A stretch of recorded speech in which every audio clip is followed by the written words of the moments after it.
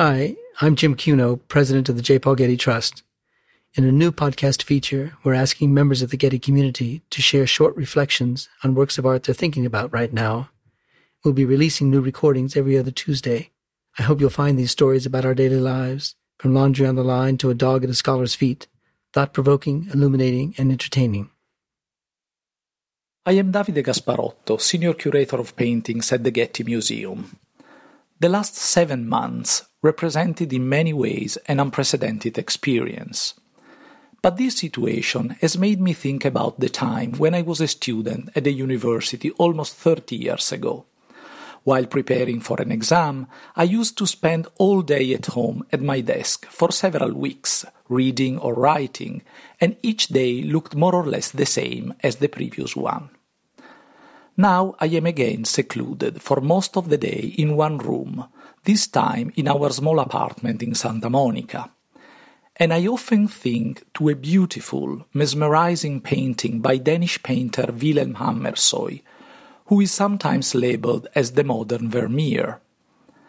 Hammershøi is renowned for his meditative interior scenes, and this depiction of his apartment and studio in Copenhagen is among the most enigmatic and compelling of these.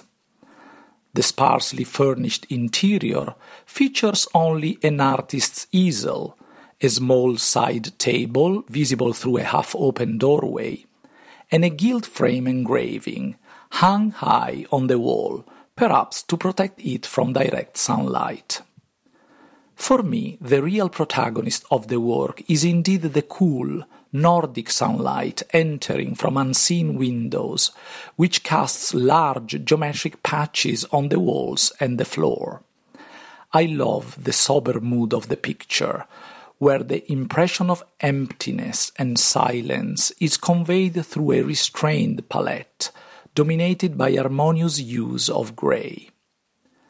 My room, now filled with books and boxes with files that I brought from the museum, is not as empty as Hammershøi's apartment, and often I have to keep the blinds closed to prevent the bright California sunlight to enter, making the space too warm and impossible to look at the screen of my laptop. If for Hammershøi the almost obsessive depiction of his apartment encompassed a research on the meaning of the act of painting itself, in the last few months my room became the center of my life and a solitary space devoted to reflection and research. But it became also the place of nostalgia, especially when I think to the galleries where the painting is usually hanging, which are now empty, hoping that I can go back soon and enjoy again the museum with visitors, friends, and colleagues.